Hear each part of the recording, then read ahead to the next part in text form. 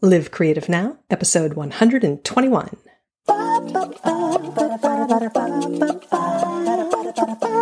Welcome to Live Creative Now with Melissa Dinwiddie, a weekly podcast to inspire you to create your art and share your work. Because that's how you will change the world.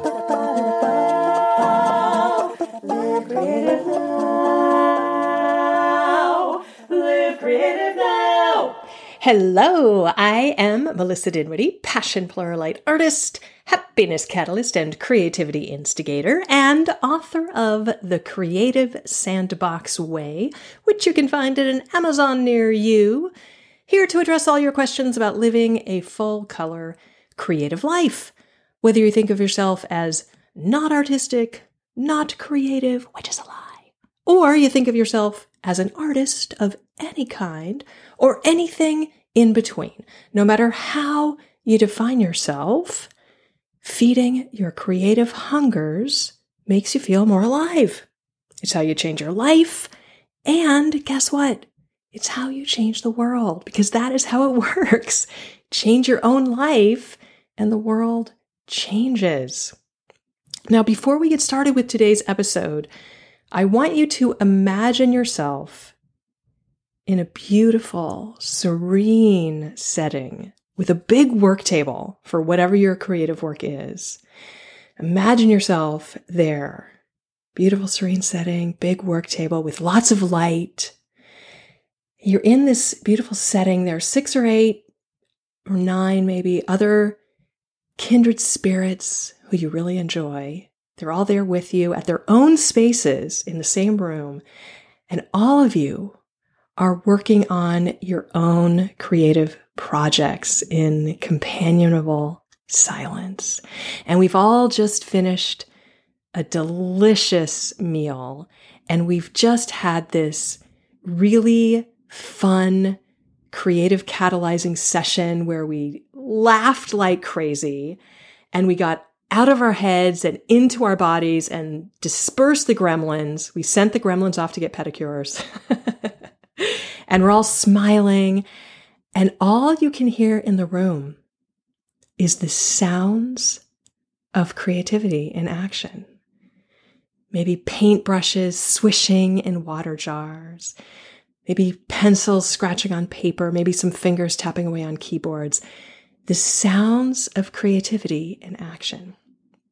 And you don't have to worry about getting tempted away into a juicy conversation because our workroom, the incubator room, is set to silence, creative silence, the sounds of creativity, so everyone can focus on our creative work. That is the incubator at my Create and Incubate retreat. And in between those creative action zones in our incubator room, at our meals and outside our incubator workroom, we laugh and we talk and we play games. But inside the incubator, our workroom, the energy buzzes with this group creativity. It's amazing. Everybody is working on their own creative thing, and all you hear is the sounds of creativity, which sends your own creativity, like ramps it up. It's amazing. And you are invited. It's coming up September 13th through 17th. It's right around the corner, Wednesday through Sunday. It's an intimate group. This is not a big conference. There are 8 people right now, and I am capping it at 10 max. So I have space for up to 2 more, maximum up to 2 more. So if this speaks to you, reserve your spot right now before someone else does at createandincubateretreat.com. That's createandincubateretreat.com. Maximum of 10 people, and one of them is me. So you get to spend 5 days with me and a handful of other really amazing, special, generous, warm-hearted creatives, many of whom have been to every single one of these Create and Incubate retreats with me. This is number 5. They're really sweet. if it speaks to you, if it's got your name on it, I really look forward to seeing you next month. And with that, now on with today's episode. Live creative now. Live creative now. Last week, I shared a story from my very sad week at Jazz Camp West. And part of that story involved my really intense feelings of shame and embarrassment when I screwed up a performance. And, you know, we've all had an experience like that. Even if you've never performed on stage, if you're a creator, you have certainly created something that didn't come out the way you wanted. That is a guarantee. And that feeling, it's the worst, right? And the bigger the project, the more expectations you load on the outcome, oh man, the worse the feeling. So back when my main gig, when my main business was as a ketubah artist, making Jewish marriage contracts, when I was a full-time freelance artist and designer working on commission for clients, my entire self-worth was pretty much wrapped up in the excellence of whatever piece I was working on at the time. Really, you know, impressing people with what I created. And because those pieces that I made for my clients might take me dozens of hours or even hundreds of hours in some cases to complete, by the time I was done with them, it was really hard for me to see them objectively. It really, like I kind of got blind to them. I couldn't see them at all, really. I couldn't tell if they were good or bad or mediocre. I just couldn't tell. If you've ever spent a long time working on something, you know what I'm talking about. And even though the client saw progress sketches and they had to approve a sketch before I went on to do the final artwork, I never knew what they were going to think when they came to pick up the finished piece. I mean, the sketch they saw was a pencil sketch and the finished piece had color and, you know, it often things would shift around a little bit between the sketch and the finished piece. And I never knew if they were going to like it or totally hate it. And by the time in the early days, it was always local clients, but then I started getting more and more long distance clients. And then it was almost all long distance clients. So I'd be shipping pieces off into, you know, sending it off across the country or overseas. And so it was really stressful. You know, I didn't know when they unwrapped the package what they were going to think about it. Super, super stressful. And then there was the great CD disaster of 2009. Oh my God. So I had started singing in 2005. I started studying jazz, vocal jazz, solo singing. And I'd started gigging, doing, you know, singing on stage publicly for audiences about a year after that. And in 2007, I got this opportunity to sing live on KZSU Stanford Radio. And that gig was recorded. So, I mean, I got it was radio and they put the whole hour on a CD.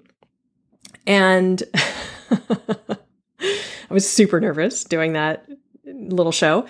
And my bass player separated that hour into I guess there were like 10 or 12 different songs that I did over the course of that hour. And I listened to all those songs and, you know, I was super nervous. And so they had all sorts of mistakes and, you know, lots of places where I was off pitch and stuff like that. And I took the 5 songs that were the least cringeworthy, that made me cringe the least. And I burned those 5 songs onto CDs on my computer and slapped a label on them. I made a nicely designed sticker and I stuck them on and I sold them at my local gigs. So I had a little CD that I sold. And then a couple of years later in 2009, I decided to make, go up a little, ramp it up a little bit and make a new CD. And in order to keep myself from going completely crazy with perfectionism, my goal was to make that CD just the next step up, just make it better than the home burned CD that I was selling, which wasn't that hard.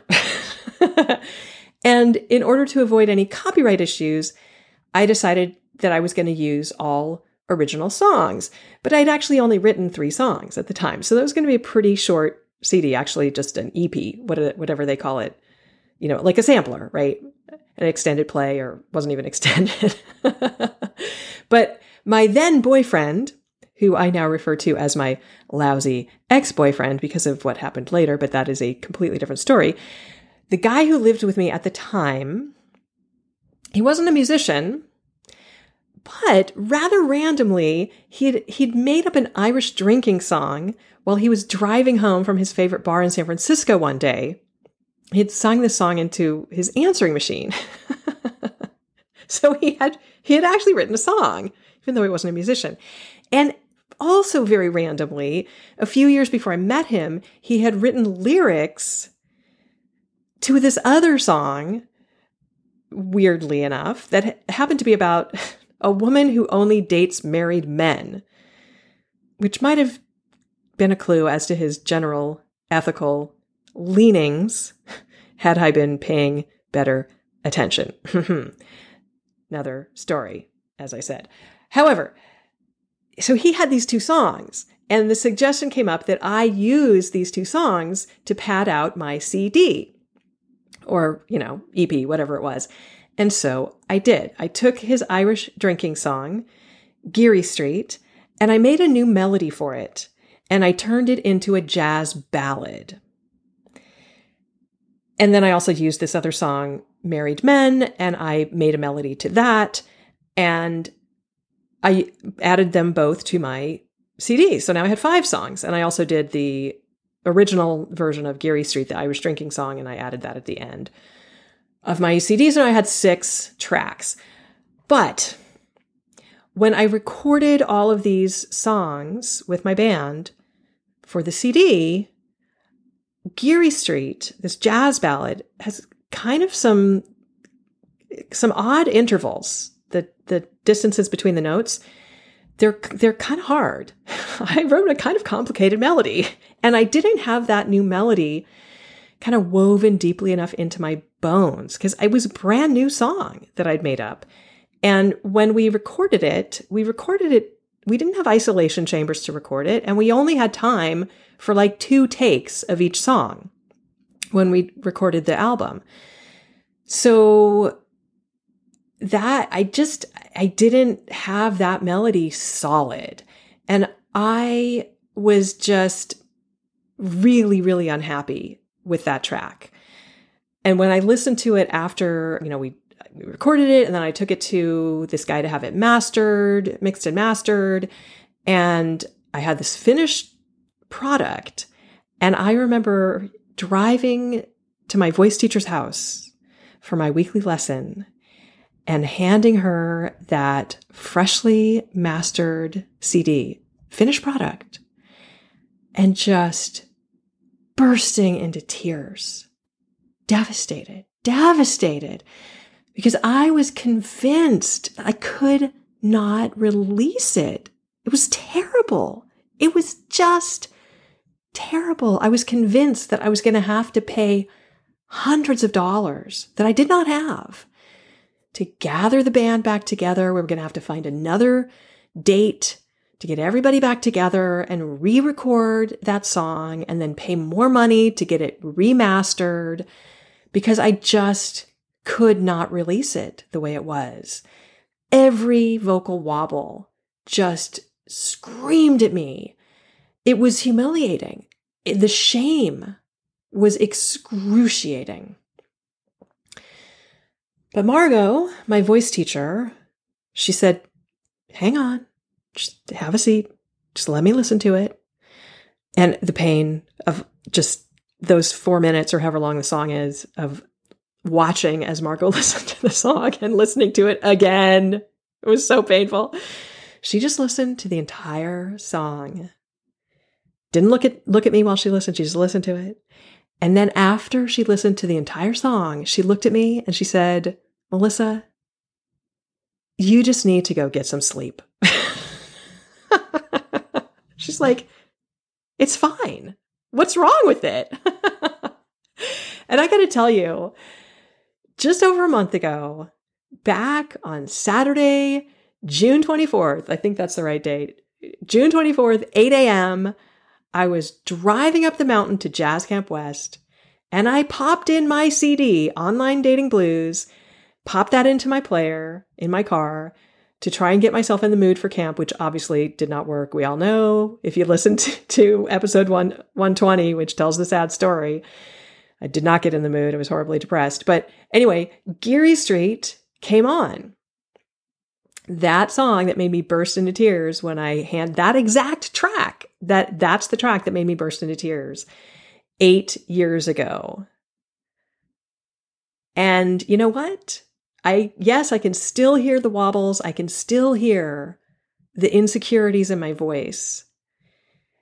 And here's the thing. Now I can also hear what Margot heard. Back then, almost 8 years ago, right after I recorded it, all those cracks and wobbles in my voice where I didn't hit the intervals smack on, all of those cracks and wobbles sounded like the Grand Canyon to me because I was in the heat of all those feelings. Oh my God, it was excruciating. But now, with some, perspective of time, now I realize those aren't the Grand Canyon. They're more like maybe sidewalk cracks, and really someone without any of the context that I have, they might just assume that there's texture that's supposed to be there. They probably wouldn't even hear them, right? And I share this story with you right now because when you can pinpoint your own versions of this story, it can really help you when you're in the heat of those kinds of feelings the next time. Now, it's not going to take those feelings away. Yeah, I'm really sorry, but the feelings are still going to wash over you. You're still going to feel the heat of that shame and humiliation and embarrassment and pain. The feelings are still going to be there. But it can help you to remember that the feelings are not going to last forever. And it will help you remember that it's likely that they're not entirely connected to reality. So, when I was having my meltdown at jazz camp, after my performance train wreck, I had just listened to Geary Street on my car CD player, and I kept reminding myself of that. I kept reminding myself of Geary Street, and it was so serendipitous that I had just listened to it on the drive up. I mean, I had been this close to re-recording that song and canceling my entire CD launch because I was so convinced that that one track was so god-awful that I could not release it. And yet now when I listen to it, I just think, yeah, it's not perfect. But it's not as bad as I thought it was. And in fact, it's actually pretty good. And even though I can hear all the imperfections, I still hear all the imperfections. I can hear the good in it too. And other people really like it. And okay, I have not yet seen the recording of my performance at this year's camp, but I imagine that it's probably pretty similar. I do know that a number of people at camp had no idea that I had even messed up, which is very typical for live performance, by the way. Most people don't even notice when you mess up. Even though I sang number 9 when I was supposed to sing, I sang the number 9 when I was supposed to sing the number 10, and I did things like that. Most people probably didn't even notice that because they didn't know what I was supposed to be singing. I knew what I was supposed to be singing, but they didn't know what I was supposed to be singing. I could tell when my fingers froze and I didn't play chords when I was supposed to be playing chords, or I played the wrong chords. Most people probably didn't notice. I will probably cringe when I do watch the recording, when I finally get the thumb drive in the mail or CD or whatever, DVD, and I finally get to see it. It will probably make me cringe.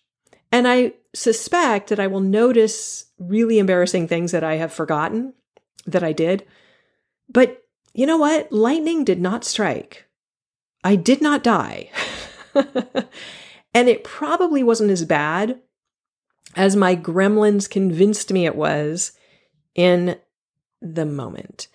And that is really the point.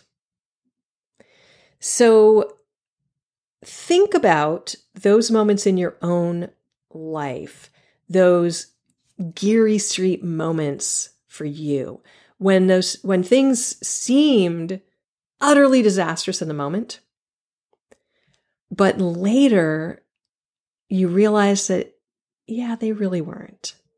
And take note of those moments. File them away mentally, or take notes and put them in an Evernote or a paper file or whatever works for you. File them away where you can access them the next time you have a disaster, what feels like a disaster in the moment, so you can remind yourself that, yeah, it probably really isn't a disaster. Probably really isn't as disastrous as it feels right in this moment. Because remember, in the heat of a Geary Street moment, what feels like the Grand Canyon is probably really just a sidewalk crack, or maybe even some really interesting texture. And that is today's episode. And now it's time for something cool. Today's something cool is the Morpher folding bike helmet. This is something that I first saw on an Indiegogo campaign. And I have a link in the show notes at livecreativenow.com/121, because this is episode 121. I have a link to that Indiegogo campaign page, and I also have a link to the Morpher website at livecreativenow.com/121. So the Morpher is a folding bicycle helmet. Now, a lot of people have invented various different kinds of folding bicycle helmets. This one seems like the most, the best one that I've seen so far. Why would you want a folding bicycle helmet? Well, if you bike to work, or you want to, fly across the ocean on a bike tour or something like that, and you don't want to pack your bike helmets are like bulky, and they're kind of hard to carry around with you because they just take a lot of space. And if you don't carry it with you, then you're not likely to actually wear it. And if you don't wear your bike helmet, then if you get in an accident, you're likely to die. So this really clever guy, and I am going to forget his name, the guy who invented the Morpher, Jeff Wolf, Woolf, that's his name. Really clever guy in the UK, in London, had a really, really bad bike accident, and he survived. But he realized that this was a problem. Getting people to wear bike helmets was a big issue. So he set about figuring out how to create a folding bike helmet. And when my husband and I bought folding bikes, we thought, hey, it would be cool to get folding bike helmets should we ever decide we want to travel with our folding bikes. So we bought a pair of these Morpher folding bike helmets, and they fold pretty darn flat. So you could slip them in a briefcase or a backpack, super easy to carry, always ready to pop open when they're needed. And the best thing is they are rated really highly in all of the, whatever the governing bodies that rate bicycle helmets, rate them very highly in Europe and Australia and the US as well. So check them out. Morpher folding bike helmet. And that is this week's Something Cool. And that's it. That's a wrap. Thanks so much for joining me today. If you found this podcast helpful, if you got some value out of it, share it with a friend. And I would be super grateful if you would hop on over to iTunes and leave a rating and review. Seriously, those reviews over on iTunes make a really big difference because that's how other people find the show. And you would be doing not just me a favor, but you'd be helping other people and helping change the world by leaving a review over on iTunes. Here's what Hobby Z wrote. Following Melissa is a game changer, she wrote.